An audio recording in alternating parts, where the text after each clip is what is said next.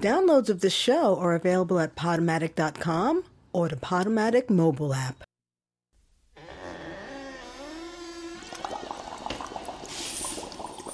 Hey kids, you are listening to Radio Free Brooklyn, and this show is Fish Out of Aqua with Michelle Carlo.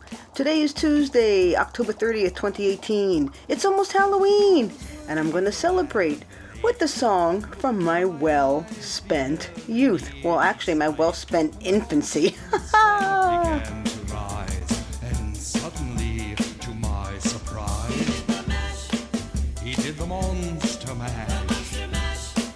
It was a graveyard smash. It caught on in a flash. He did the monster mash. From my laboratory in the castle east to the master bedroom where the vampires feast. The ghouls all came from their humble abodes to get a jolt from my electrodes. They did the monster mash. It was a graveyard smash. It caught on in a flash. They did the monster mash. The zombies were having fun. The party had just begun. The guests included Wolfman, Dracula, and his son. The scene was rocking, all were digging the sounds. Igor on chains, backed by his baying hounds. The coffin bangers were about to arrive with their vocal group, the Crypt Kicker Five. They played the monster mash. It was a graveyard smash. It caught on in a flash. They played the monster mash. Out from his coffin, Drac's voice did ring. Seems he was troubled by just one thing. Opened the lid and shook his fist and said, "Whatever happened to my Transylvania twist?" It's now the monster mash. And it's a graveyard smash. It's caught on in a flash. It's now the monster mash. Now everything's cool, Drac's a part of the band, and my monster mash is the hit of the land. For you, the living, this mash was meant to. When you get to my door, tell them Boris sent you. Then you can monster mash and do my graveyard smash. You'll catch on in a flash. Then you can monster mash. Mash! Ooh! Easy, Igor, you impetuous young boy. Mash!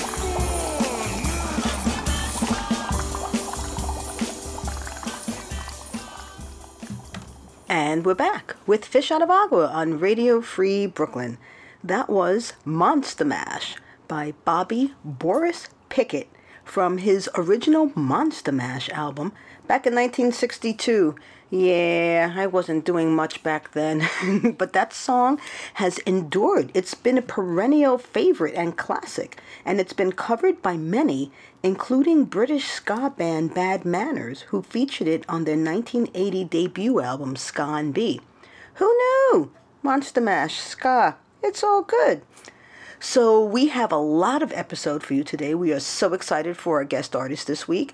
And we're going to open with a song that our guest artist handpicked for their episode. And if you know, may provide a clue to this person's identity, trick, or treat. Oscar Mayer.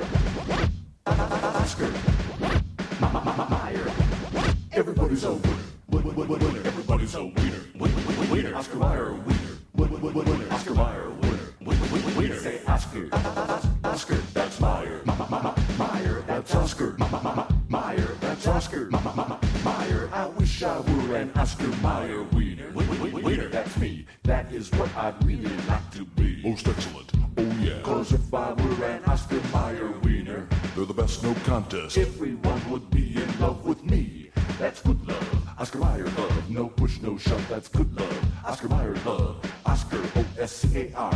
Mayer M-A-Y-E-R. Oscar O-S-C-A-R. Mayer M-A-Y-E-R.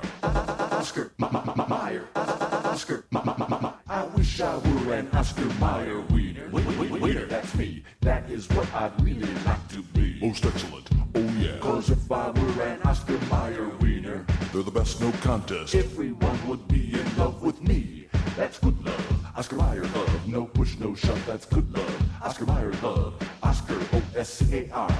Mayer M-A-Y-E-R. Oscar O-S-C-A-R. Mayer M-A-Y-E-R.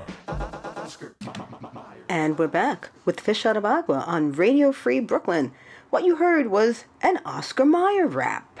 I have no idea who did it because there was no information on the file I was given, but I believe it's a version of the original Oscar Mayer jingle, which I'm sure you know. Oh, I wish I was an Oscar Mayer wiener. That is what I truly want to be. The original jingle was written by the late Richard Trentledge, who was a career TV jingle writer and who composed it overnight to enter a contest Oscar Mayer was having back in 1962. Yeah, that's the same year that Monster Mash came out. And both songs have been sung happily by kids all over since then. Wow, how woo-woo freaky deaky is that?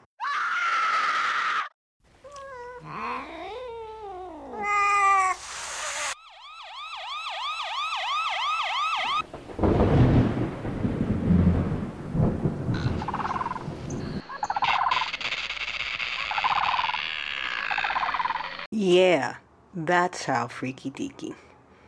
All right, kids, you can come out from hiding now and get cozy because now it's time for my favorite part of the show. Whoa, whoa.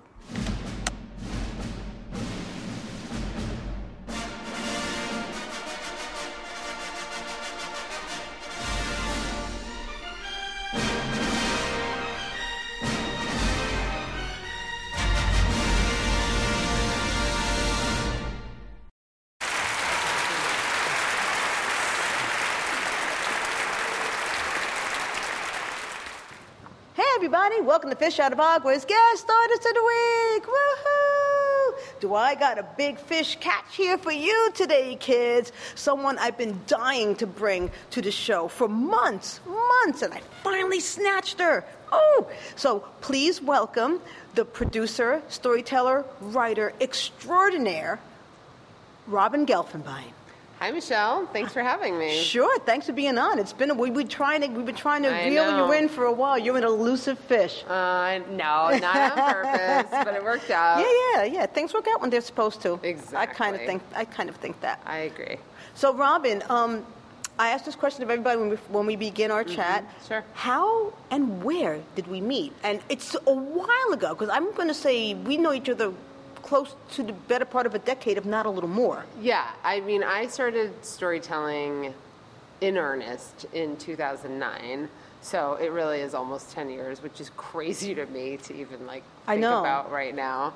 And I thought that we had met at Speakeasy, which was a storytelling series that was really the only one in existence besides The Liar Show. For a long time, and that was produced by Sherry Weaver. I remember hearing the story, you telling a story about your dad, the day that he died. And it's like a really powerful story. So I thought we met there, but you seem to think we met somewhere else, which anything is possible. So anything is possible. I know for sure I saw you tell at Speakeasy, but I don't know, that may not be the first time we met. The other place where I thought that we had met was, I think it was called Drom. I totally know that in the East space. Village. It's Yeah. a basement space, and Smith Magazine was doing a show around the Jewish holidays. I'm going to say around Yom Kippur. Okay. But you were there, and I remember we were sitting on a banquette and we were talking, and we didn't know each other really well.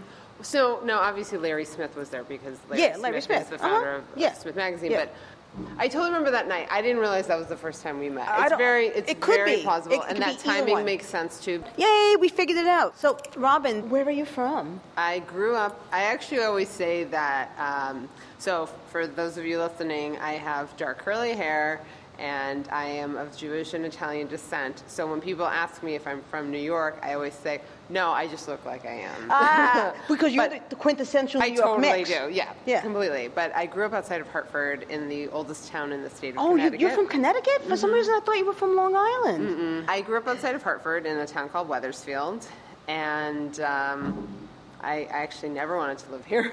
Really? But somehow I wound up here, yeah. That happens, you know. Yeah, You end up we bounced around the country. Like I was on the West Coast, yeah. Well, we'll get to that in a little bit. Sure. I can't wait to hear about it. Yeah. So, did you come from an education and performance-oriented family? Was your family creative? I wouldn't say they're stereotypically creative, but so my dad was an accountant and then he moved into the consulting world. So, you know, and luckily he was not creative with numbers.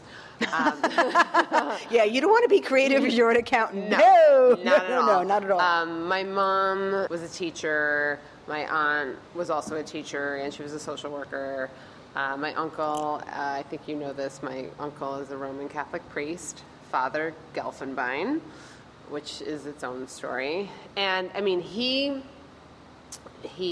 obviously like gives a lot of sermons, and he's a phenomenal storyteller. He's really engaging and compelling, and the more that I watch him in action, knowing that he's had no like formal storytelling training, I'm really impressed by him. He's extremely creative. I mean, I would say like both of my parents are very creative in very different ways. My mom is definitely a word play person, as is my aunt, as was their mother, and that's totally where I get like my love of puns and wordplay and everything like that. Yeah, and they all like to cook, and my grandfather used to make doll houses, and he made one for each one of us. So I have two sisters. So we're all very creative in different ways, but I would say occupationally, not necessarily. Gelfenbeins and the Cohens are very, very creative people. So out of your siblings, were you the one that ended up being the most creative, do you think? Or did you do things with them? My sisters might not want to hear this, but I would definitely say yes. Are you the youngest? I'm the oldest. You're the oldest? I always say I'm the oldest, the boldest, and I just added on the coldest because I'm cold all the time. No, I don't mean cold mean. I'm just temperature-wise, I'm cold all the time. I'm definitely like the dorkiest. Like I'm the punniest of us. But in terms of like our professional pursuits, for sure, I have the most creative, you know, quote unquote creative job out of the three of us. I mean, my mom always performed, so we would, you know, she'd do like community theater growing up, so we would see her perform. Yeah. So your mom was an actress. Mm-hmm. Nice. Yeah. Is your mom still on the planet? She's still with us? Yes. Yay! Yes, Mrs. Gelfenbein, hello. Uh-huh. So did you and your sisters like put on plays or write things or perform things or paint things? Yeah, I mean, we did. The Gelfenbein sisters? Uh-huh. That's right. It's sort of funny because I remember watching the Mandrell sisters as a kid. Do you remember Barbara Mandrell and her sisters? Yeah, I totally remember that. Saturday nights, like they would be doing their little hee-haw, whatever, country music thing. We were also big fans of Charlie's Angels, but my sisters teased me because they said, you were always putting on some kind of a show. Like, I wouldn't say forcing them into it, but I would make up roller skating routines, I'd make up dance routines. We would, and they were like, you were always directing us in something. So I did definitely like creating things at home. And plus being the oldest, it was helpful. Oh, for sure, yeah, because it's like, you're going to do it. You're going to do this. But I mean, I studied dance from the age of 3 until cool. I was What kind of dance? 21. Tap and jazz. Oh, like jazz hands dance? I guess so, yeah. Well, Ballet, cool. I lasted for 2 classes. I found it boring. Like with tap, you can be big and expressive. Yeah. And the music is like, you know, big band music, more which fun. I love. Yeah. And so ballet is like more playful. Thinky. Yeah, I was like, I'm not that dainty. Yeah, no. I made my own coloring books when I was a kid. Oh my, so you draw too? Mm-hmm. Nice. Not so much anymore, but when I was a kid. So when all through school, were you the type that was always in like the art club or the drama class? Mm-hmm. Were you an actress when you were in school? I definitely wanted to be, but I wasn't necessarily. I wasn't given parts necessarily. Oh no, it's fine. I mean, we did children's theater in the neighboring town. So I did that for years, and we would tour all over the Hartford area, you know, a little bit farther out in Connecticut, and put on these plays and musicals for kids, which I loved. I mean, the same group that your mom was in? No, it was totally different. It was just the Parks and Rec in the next town over, because my town didn't have anything like that. And, I always wanted to play the lead, because who wouldn't? Yeah, of course. But I also knew that I really wanted to be the sidekick. I found those characters to be way more interesting. I remember playing a witch once, and I was psyched, because that definitely is it's a rich part to play. Yeah. Did you take this sense of fun to college with you? Yeah. I mean, I Where'd you go? Intended to. I mean, I definitely did when I got there. I went to Syracuse University, and I wanted to study broadcast journalism, but I didn't get into their communication school is really well respected, and like Bob Costas went there, Dick Clark went there, and I was so determined to get in there, and so I worked really hard. I got accepted into the business school, because it's such a competitive school to get into. So I was like, I'm still going, and I got into the business school, and then I transferred into it's called the Newhouse School. I transferred into the Newhouse School, and I had some internships, and I didn't love them. And I mean, I think you know about my college experience. If you are okay with it, I actually would like you to talk about that a little bit, because I think it's helpful for people to hear, the ramifications of how things can escalate and how stuff can get messed up and people can be hurt. Yeah. So I know that you had some pretty rough years at Syracuse. Yeah. And not only was that like an important marker in your life, it actually kind of in a way almost set the stage for what you would do with your life at a later point. Mm-hmm. Kind of unintentional. Unintentional. I don't want to use the word happy accident. Yeah, I don't want to say that everything happens for a reason, because I want to smack people that say that sometimes. I mean, it's also like the source of it, I think, like a really phenomenal story. So I got there freshman year, and I was like clean slate, like nobody knows me here, because I'd been bullied by these guys from the hockey team in high school, and they called me Big Head, and they would write it all over my locker, and that made me feel really shitty. So you were tall, very young? Did you reach your full? It was more like, because it was tall. The 80s, I had, like... Oh, big hair. Big head, they called me. Oh, okay. Yeah. So it's like I was really, really just like ready to move on. I really was excited to start fresh. And I had an amazing roommate, Mindy Cohen, who I always joke is not to be confused with the Mindy Cohen from The Facts of Life. I was going to ask you if it was the same one. That would have been funny. That would have been amazing. But anyway, so she and I got along great. We were very happy. I was like ready to explore everything on campus.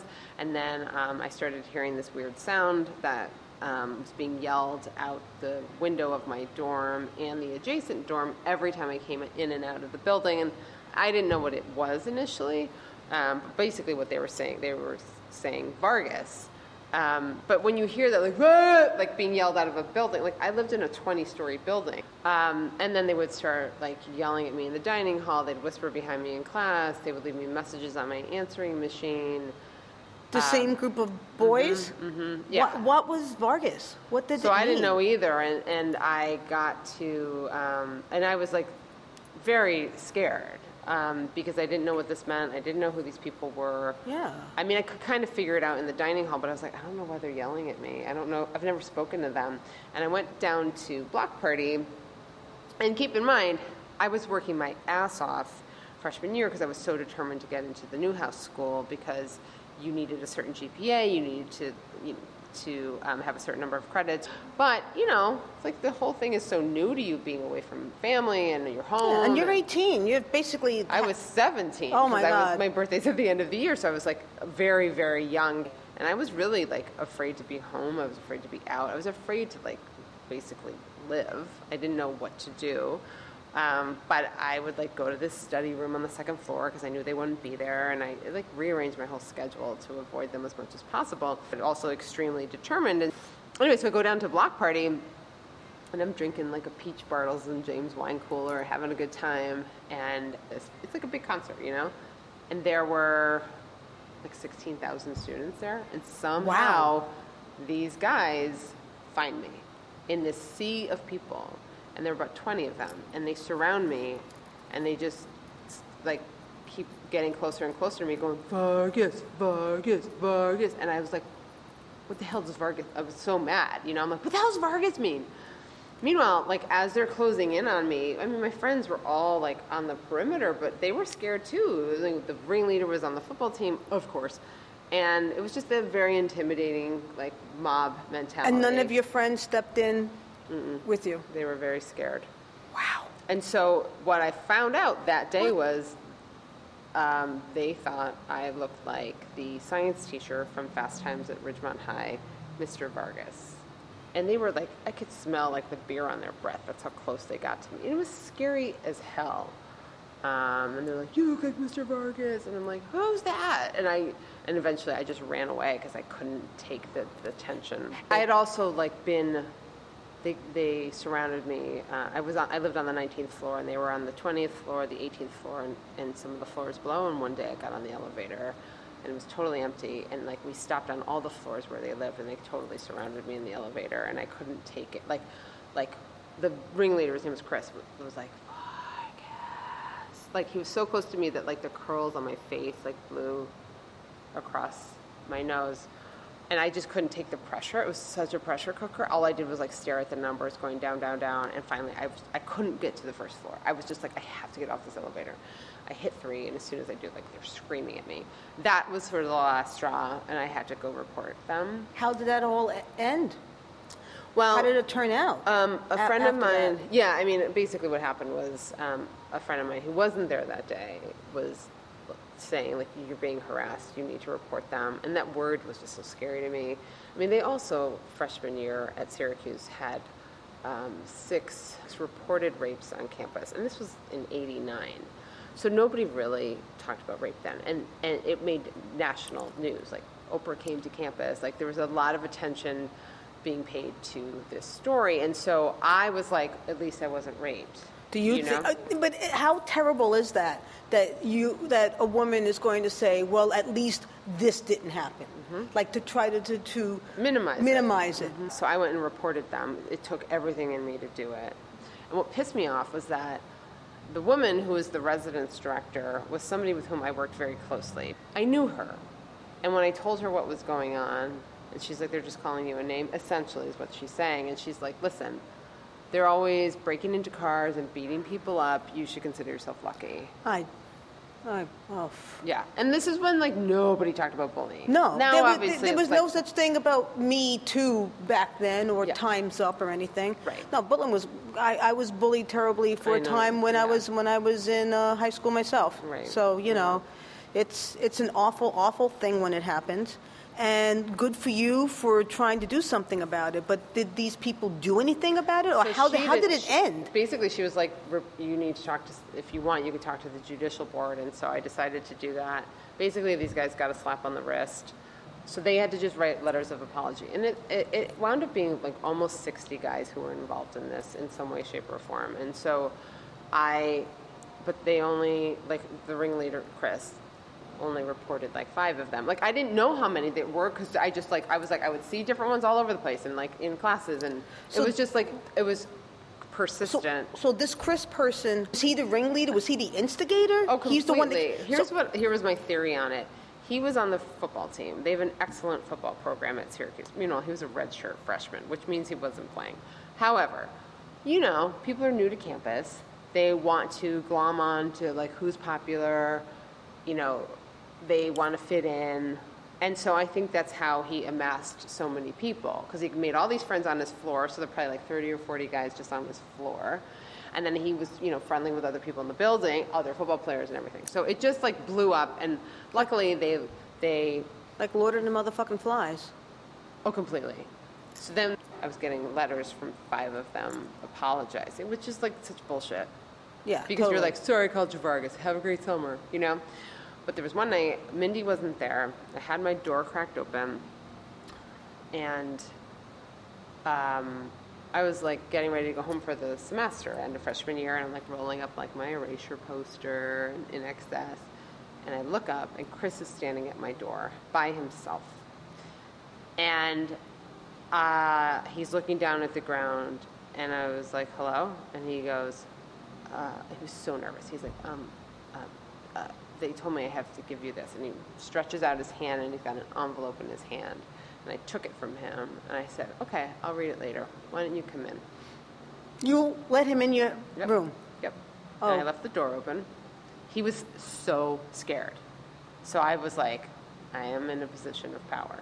He really was like shitting his pants. So he sat down, and I wheeled my desk chair over to him within like as close as you and I are sitting, so it's like a foot away from each other. And I said, hi, I'm Robin. And he said, I'm Chris. I said, I know who you are. Because I'm like, he's been calling me Vargas. He doesn't even know me. Right. And he probably saw you as a human being for the first time. Mm-hmm. Yeah. At that moment. And the reason I was so strong, all year long, I had been studying nonviolent action and social change. And I thought, well, we can work this out between us. We'll talk about it. We'll come to an agreement. Everything will be fine through, like mediation. So that was my intention behind it, was to just talk about what the fuck were you doing, you know? I mean, I stayed very calm. And he was just like, I was like, I never want to hear that again. I was like, first of all, why did you do it? And of course he didn't have any answer. And then I was like, I never want to hear that again. You tell your friends, you tell anybody who's associated with this, don't look at me, don't yell at me out the window. I never want to hear that name again. And he like shook his head so vigorously and like, okay, basically like, let me out of here, you know? Meanwhile, friends came by and they were like, holy shit. And they were at my door like, are you okay? And I'm like, it's fine.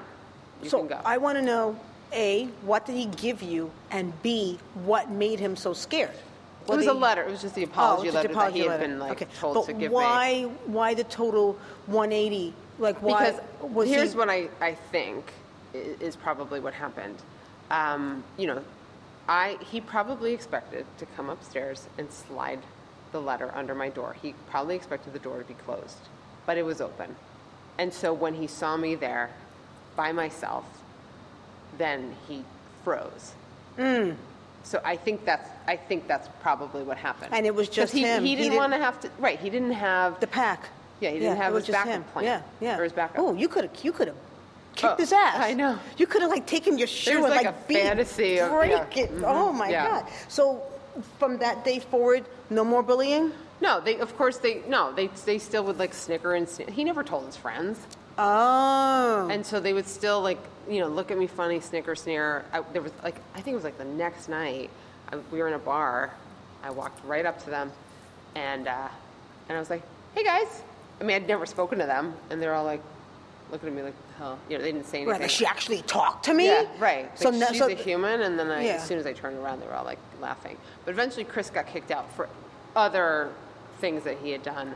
But then for the rest of college, I mean, they had instilled so much fear in me that I was like, I always say I was in like my own self-imposed witness protection program. Now, why didn't you transfer out? What made you stay? Because I was so determined to get my degree from the Newhouse School. I'm like, you are not beating me. You are not kicking me out. And like, long story short, senior year, I actually was filled with a tremendous amount of regret because I felt like I was running scared the whole time. I was avoiding. I didn't do any of the things I wanted to do on the campus TV and radio station. And what wound up happening was I was in chapel choir because I was like, they'll never find me here. And this woman in chapel choir said, do you want to sing at graduation with me? And I was like, sure. And Michelle, I literally lost my voice the first week of college and the last week of college. And when I stood in the Carrier Dome, which is a massive stadium, I had no voice. And I was singing the national anthem, the alma mater, and then I made up a song for the students. All of those guys were down below in the audience. And I'm up there on this podium by myself. There's faculty and staff all up on the dais. And I basically was like a huge fuck you to them. Like, you didn't beat me. Look who's up here now. And people were laughing with me.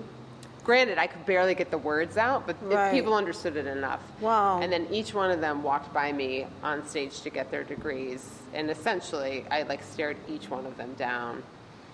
What a transcendent moment. Victory. Big time. Don't mess with Robin. So you graduate. I'm like, nice, but then don't push me, So was college all terrible? I did have some fun, but I was pretty scared the whole time. Okay. And actually, the biggest thing that changed for me was the Oscar Mayer Wienermobile came to campus, and I was like, what is this thing? Oh, my God. A life-changing moment. Yeah, I put all my blood, sweat, and tears into getting that job. I had a 1% chance of getting it. So what happened with the Wienermobile? What didn't happen with the Wienermobile? Like, I mean, what it really was was like a dream come true. It was Oscar Mayer Wiener, Yes. and it was a car. Yes, it's a 20. Well, now it's a 27-foot long hot dog on wheels, but at the time it was 23. Okay. So, and someone was supposed to drive this car around. Yeah, we were their spokespeople. So you were doing promotion. Yeah, promotion, PR. We had media goals we had to make every quarter. We were pitching stories. It was like I was running a mobile PR firm. So even though Oscar Mayer... At the age of 21. Well, 20, because your birthday's in December. Yeah, no, it was 21. Okay. Yeah. And I got paired with my complete opposite, which I did not expect at all. Because we were called hot doggers. Hot doggers are like squeaky clean Disney employee kinds of people. The guy I drove with, Jason, was like, a cross between like Keanu Reeves and Matthew McConaughey, just like a total smooth criminal kind of guy. Broke all the rules constantly. And I was such a rule follower. And truly like that, after that experience in college, I got to such a low point. Like I was like, I don't know what I have to live for. And this job totally saved my life. You had to live for wieners. That's right. Oh my God. That's right. So it was Buns of Fun. It was a unforgettable experience. And 15 years later, it would become a solo show. Yeah, 16 years later. Yeah. Wow. So it was like very, very intense.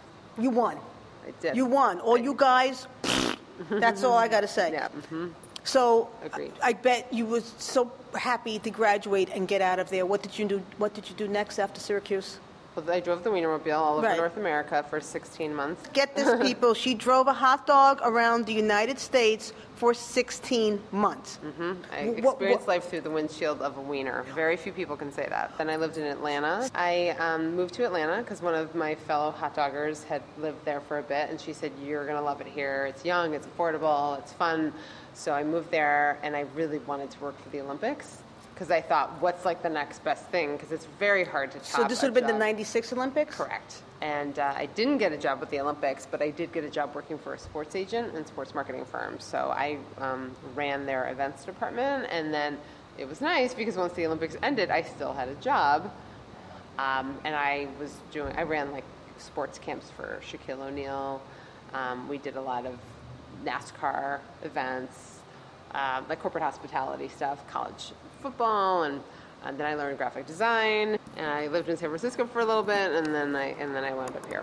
What made you want to move back east? I actually didn't want to. Like when I was driving the Wienermobile, I remember saying to Jason, I would never, because the first time I ever drove in Manhattan was in the Wienermobile, which is terrifying. Oh yeah. There are no rear view mirrors in that thing, so it was very scary. But I remember saying, I'll never live there, and of course, Yeah, 17 don't years say later, never. But yeah, I moved here because I knew I wanted to do comedy. I mean, I did perform. I was part of a sketch troupe in Atlanta, and then I did improv out in San Francisco. But I wasn't doing it to the degree I really knew I wanted to. So you always kept your toe in the performance water, so to speak, the whole time. Yeah, but I also had a tremendous amount of fear based on my college experience. So it took me a very long time to push through that. And I moved here. I was just supposed to be here for like a 7-month intensive comedy program. And with what, UCB or something? No, like that? It wasn't even them. I don't even think UCB was existing. They were. No, they here, were here. Yeah. It was like, I forgot it was called like the Manhattan Comedy School or something. I don't remember. And I thought, well, my job was going to transfer me for a few months. I was like, I may as well try it. I had auditioned for the Groundlings and gotten into that, but I don't like LA, so I was like, I really don't want to go to LA, even though that would have made way more sense. And this is when, like 2000? Mm-hmm. And then I decided I'm just going to go for it. And it's crazy. I went out to San Francisco to get my things. I flew back here the morning of September 11th, 2001. What? Yeah. Your plane landed in the morning? Yeah, like hours before, like 2 o'clock in the morning. Wow. That is cray. Totally. And I swear to you, this is the God's honest truth. I was in the window seat, and we flew over the city, and I looked I don't know why I did this. There's no reason I would have done this. But we were flying over the city, and I looked out at the towers until I couldn't see them. I don't know why I did it. And then the next morning, of course, I wake up, my sister calls, and she's like, are you okay? I really wrestled with, do I stay here? Do I not? I don't know. And like, I wake up, like, this is my first day back. Like, okay, I'm committed to living here. And, you know. The world goes to hell. Yeah. I wish that never happened. But I'm glad that I was here when it did happen. I know what you mean. I know what you mean. And I know that you're glad that you saw them in their majesty, you know, that night. It was a really dark, hard time in New York, and I'm kind of a little bummed that you came here for good in such a terrible time, but I'm really glad that you decided to stay. Me too. Oddly enough, a month later, I got booked on a commercial directed by Spike Lee. Exactly a month later, October 11th. Wow. So did you continue with acting all through the arts? I didn't get sent out that much, but like a fair amount. And it was definitely something I was interested in. And that's when I started freelancing. Well, first of all, I lost my full-time job. And I thought, I want to freelance so that I can go on these commercial auditions. But I took some classes here and there. It was fine. I really was like, I want to be like doing stuff on stage, and I was really scared. Were you writing at this point at all? Yeah. I had written like some spec scripts for TV. I had written sketches. I started out doing stand-up, and then I started writing original comedy songs. So then I would be in the stand-up world for that. Oh, so you were a comedic keyboard. Musician. Yeah. Cool. So I did that, and then I did improv. I wrote, performed, and co-produced a sketch troupe. So you were living the working artist life in New York. And by that I mean artist with a day job. Yeah, totally. Yeah. But I have to say, like, working in advertising made me a much better writer. Oh, yeah. Knowing, like, what's in it for the audience, like, all of those things that really actually have served me and helped me learn how to promote. And also I made such great contacts that, you know, my friend designed the Yum's the Word logo for me, and I had friends let's get to that. Yeah, sure. We're going to backtrack just a little bit.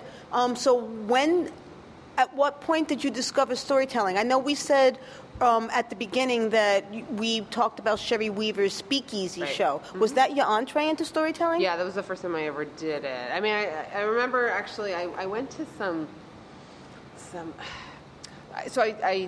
my Wienermobile story, or my Wienermobile solo show, was developed with this really great guy, Matt Hoverman. I don't know if you know Matt.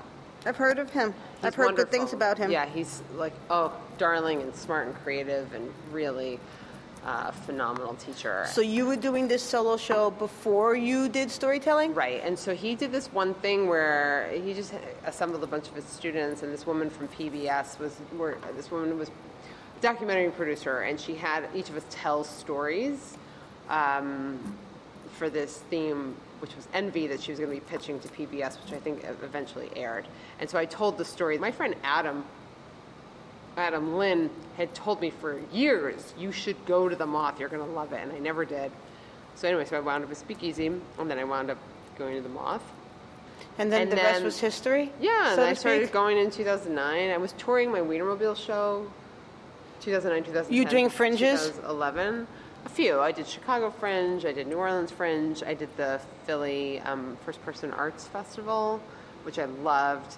A friend who has a theater company in Berkshires brought me up. So, you know, I was going around and doing stuff. But then I was like so passionate about storytelling, and I was like, I have to do this. I love it. But I wanted to come up with my own show. But I thought about it for a couple of years before I came up with it. I was like, I want to do something that is unique and memorable and will keep people coming back, because I know how competitive it is in this city to get people to come out to your show. And you came up with one of the best taglines in storytelling history. The show is called Yum's the Word, the show where everyone gets a piece of homemade ice cream cake. That's right. And you've been one of our birthday guests. Yes, and I've been on your stage too. Yep. Yeah. Mm-hmm. Yeah. You've been doing this show for what, about 7 years now? Yeah, we just had our 7-year anniversary. Yep, 7-year anniversary. Tell us a little bit about the whole premise of that show and how it evolved. So basically, I was trying to think of like something really creative and something I'd be really excited and passionate about. And I decided to blend my two passions, which were storytelling and making ice cream cakes, because that's something my family's done for years. And I thought, I should have people celebrating their birthdays at the show so that I'm constantly making new ice cream cakes and I'm constantly getting a new influx of audience. So I started doing it at KGB, the KGB bar, and I wrangled a couple of friends to be the birthday people. All of the themes of the show, this came through a little bit later, but so we have 4 storytellers per show, and all the stories have humor and heart. Because I wanted it basically is like a little kid's birthday party for adults. So I knew I didn't want to have like heart-wrenching stories. They needed to be on the lighter side, because I also play Mad Libs with the audience in between the stories so that we can create a story together, and I give away nostalgic candy if I use the words that the audience shouts out when I call for different parts of speech. So, and we sing happy birthday at the end, and these are not Carvel ice cream cakes. These are very, as you know. No, they're high end.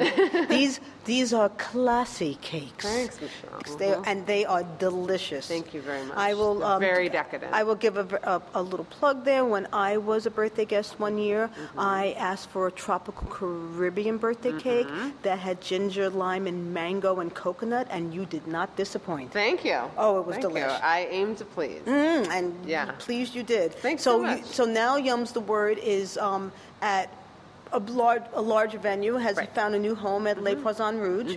So what other shows are you producing now? That is enough. Okay. Yums the Word is a lot of work. Because you were doing something with with Danny. With Danny, A yeah. few years ago, Danny and I did a very special episode. So we did that for a couple of years at QED, and that was very fun. And now it's like I'm teaching storytelling. I also teach corporate storytelling workshops, and that's all really fun. And I feel like my advertising background has completely helped do that, because working on brand stories for so long, it's kind of, to me, it's kind of a no-brainer. And you still tell stories all over New York City all the time. I'm always telling stories, and now what I'm trying to do is I was issued this challenge to give 50 talks in 50 weeks. So it's essentially speaking gigs, and they are allowing me to use like some of my storytelling performances to as count part towards of it. Yeah. I was that's like, okay, cool. great. So right now I've got 26. Good. Thanks. But I really want to move in that direction so that I'm getting paid to do this. Yeah, I know.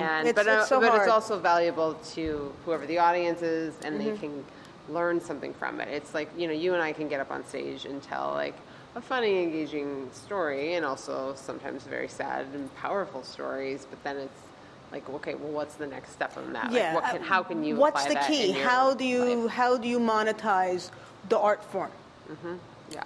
Yeah, and to me right now that seems to make the most sense, is like if you can get booked as a keynote speaker and I think we have a huge advantage having the storytelling backgrounds that we do, because I think we'll naturally be able to draw people in, and that's not to dismiss other speakers, but sometimes speakers are, memorized and they say the same thing, but they just have this kind of dry, rote delivery. No, I see this all the time because, as an author, I will do readings, and oftentimes people whose words dance in my brain when I'm reading the book myself just lie flat when they read it in a book with the headiness. So common. No, there is a certain skill to the storytelling that just brings words to life. Totally. Okay, so a little Pascal said that you have a little story that you're going to share with us. I sure do. Is this an oldie or a newie? It's an oldie but goodie, and it is one of my very favorite ones to share. Listen, this whole interview has been one story after another. I know. I was like, do you still want me to tell a story? This is the official one. Now,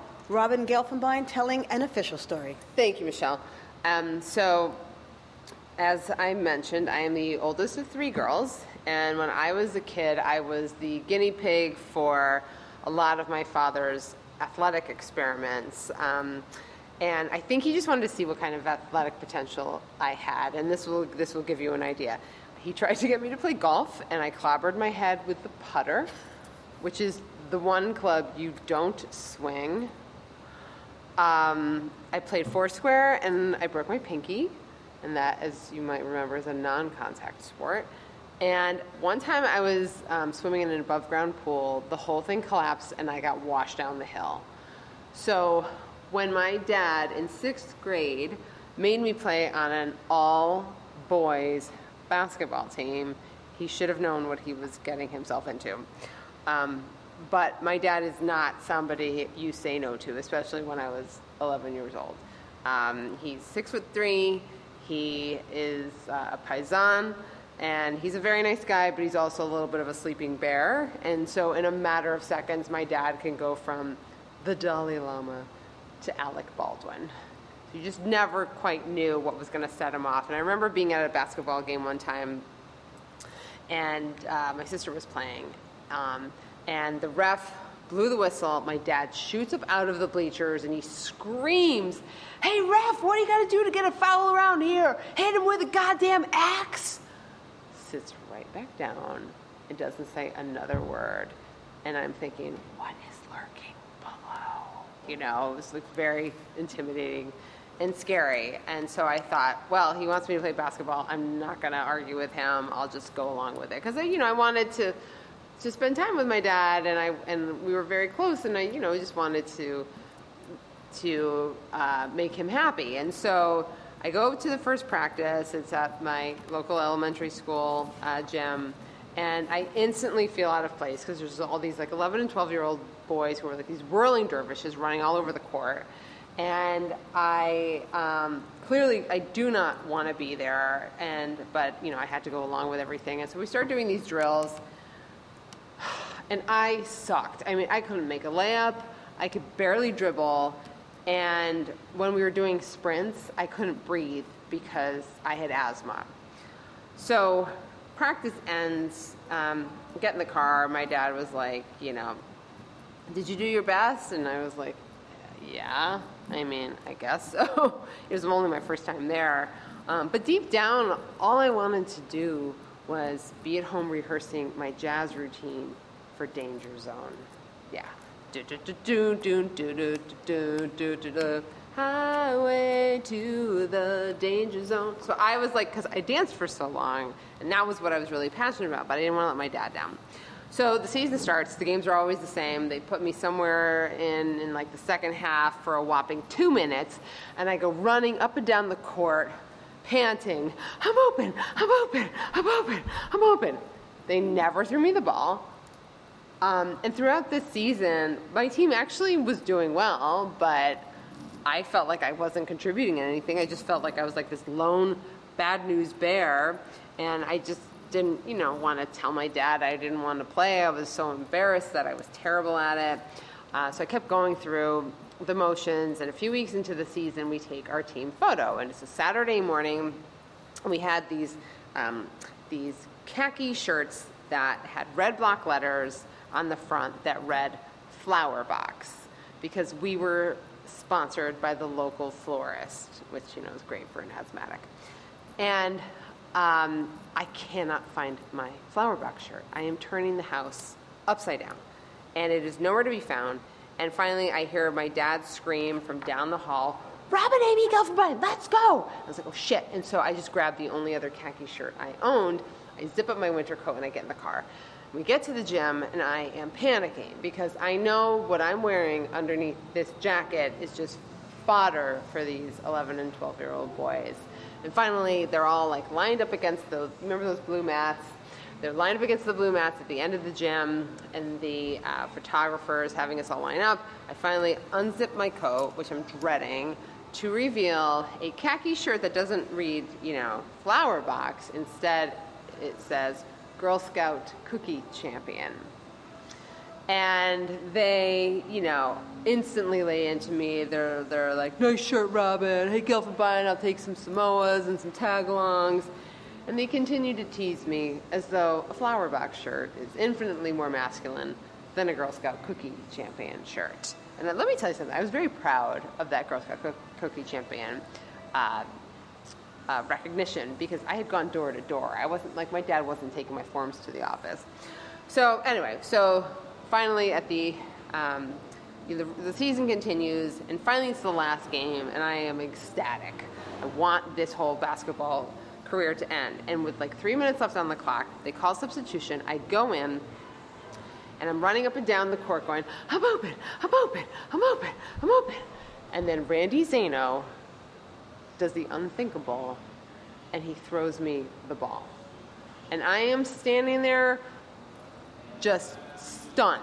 And I see this ball come like hurling towards me. And over on the sidelines, I can see my dad, and he's like clenching his fist, like, come on, Rob, like, don't fuck this up. And I'm like, I want to make my dad proud. Like, maybe I do have some athletic potentials. Now is my time to show him that I really can do something. And I felt really like nervous, but also like kind of excited. And the ball gets closer and closer, and then I do what any other 11-year-old girl who's been mocked all season by her all-boys basketball team would do. I ducked. And the ball goes sailing over my head, the ref blows the whistle, and like the boys were like, come on! They were all so mad at me. And I slink off the court, and my dad's back is facing me, and I walk up to him, I'm like, I'm sorry, Dad, I really tried, but I don't think, basketball is for me. And he turns around and he's totally cracking up. And he's like, yeah, you've got no future in this sport. But he said, but did you do your best? And I was like, I think I did. And I later learned that, even though I thought he was testing me throughout that whole thing, he actually really just wanted to spend time with me in a way that was familiar to him. And rather than be the guy who I thought was a sleeping bear turned out to be like a really just a big teddy bear. And after that, he was actually very proud of me for sticking it out.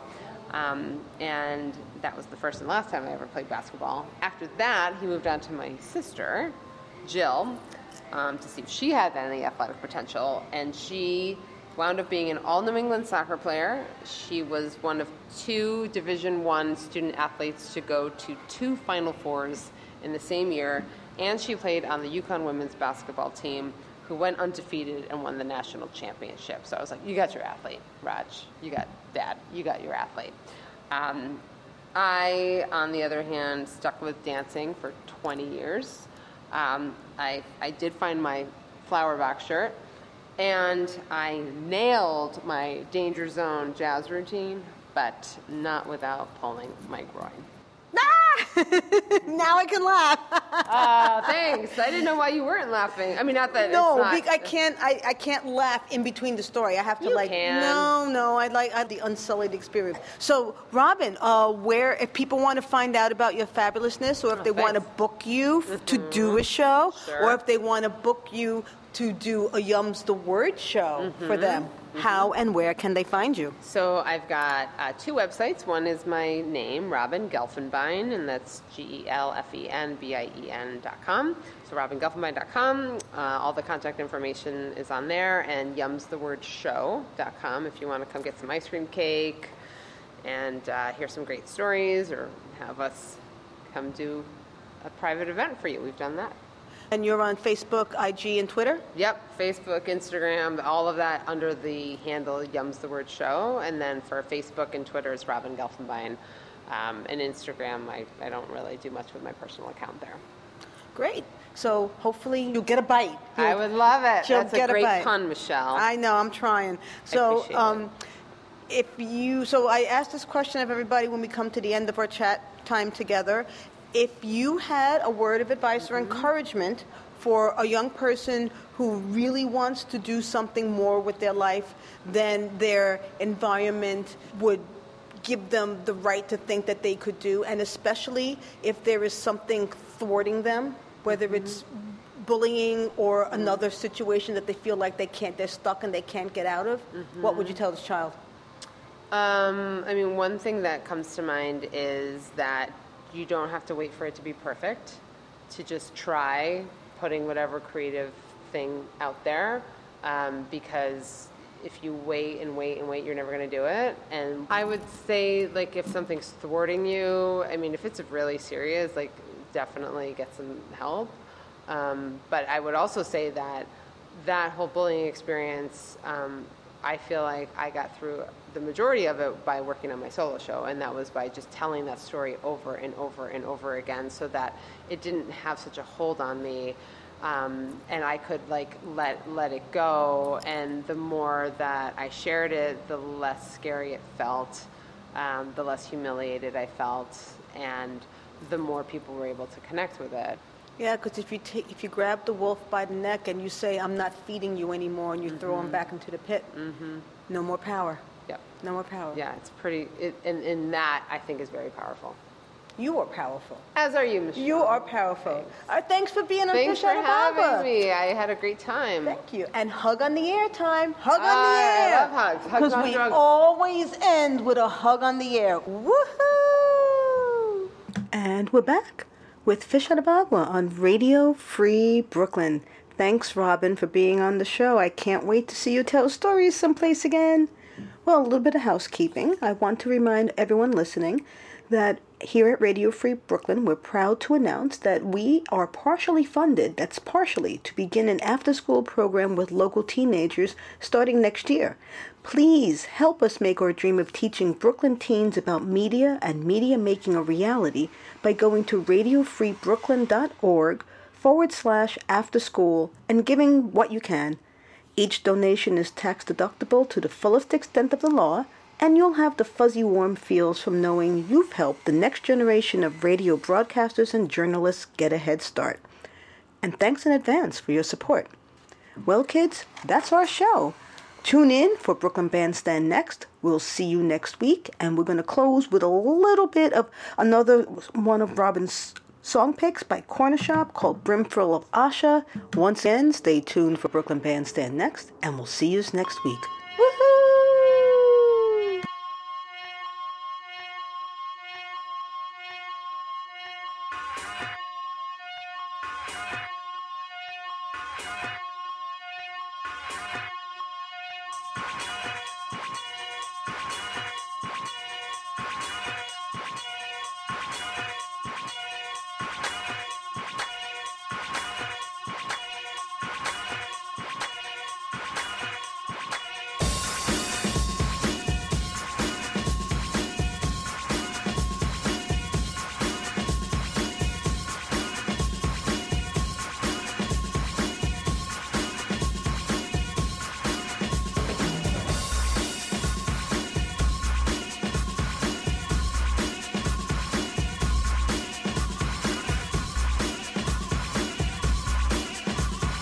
Everybody needs a bosom for a pillow. Everybody needs a bosom.